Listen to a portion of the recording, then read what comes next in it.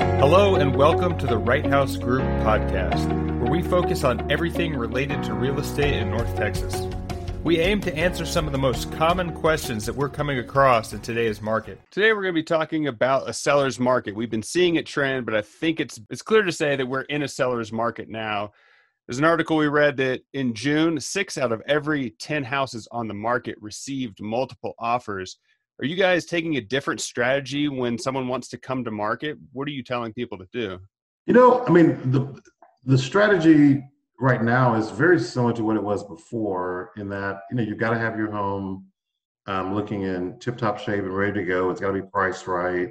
And, from a seller standpoint, it is a seller's market, but you still can't just go and do crazy pricing or things like that because people still, it's a seller's market, but buyers are not going to do anything insane to get into a home. But I guess on a smaller scale, right? So if your carpet's 8 or 9 years old, is it worth spending a couple $1,000s to replace it before you come to market? Or is it more valuable to be on the market as quickly as possible? It depends on a person's situation, but in many cases, I will tell them to replace the carpet before coming to market. However, it's difficult because when you do that, you've got to move everything out, get the carpet replaced, and then move everything back in. And some people just don't have the flexibility to be able to do that. And so in situations where they can't get it done for whatever reason, we make it clear to the people coming in that, hey, we recognize that the carpet is not the best shape and we're going to offer an allowance for it. As soon as they move out, here's the budget. You can choose color, type of carpet that you want. So I guess on the flip side of that, if you're working with a buyer and they see that something hasn't been done, and there's a chance there's going to be multiple offers, do you ask for things like a budget to replace the carpet, or do you just go in and try to take the house and figure it out once you've secured it? Every buyer has to decide what's important to them as far as what they're willing to take on versus the things that they absolutely have to be done before they move in.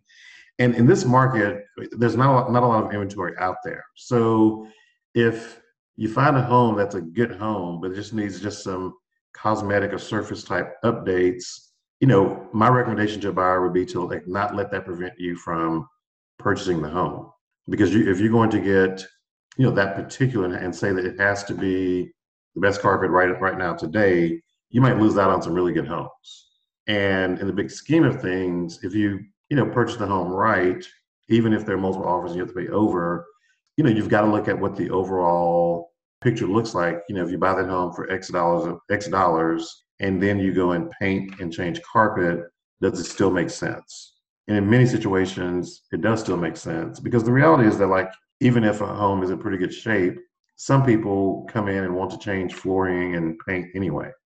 I've heard that a strategy for listing is to drop it below market to get more interest, to spark a bidding war. Do you think people are doing that? Is that something to look out for?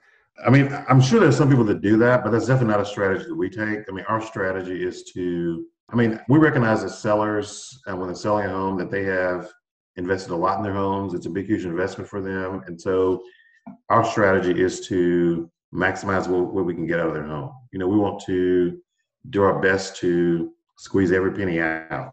And so we don't want to, overprice it. But at the same time, we don't want to leave money on the table. And so our goal is to, look at what's going on in the market and price it where we think the market is going to bring it the maximum value. Today, I've been chatting with Donald Wright of the Right House Group of Compass Real Estate. You can connect with Donald at info@righthousegroup.com. Until next time, I'm Andrew for Brian and Donald saying thank you for stopping by.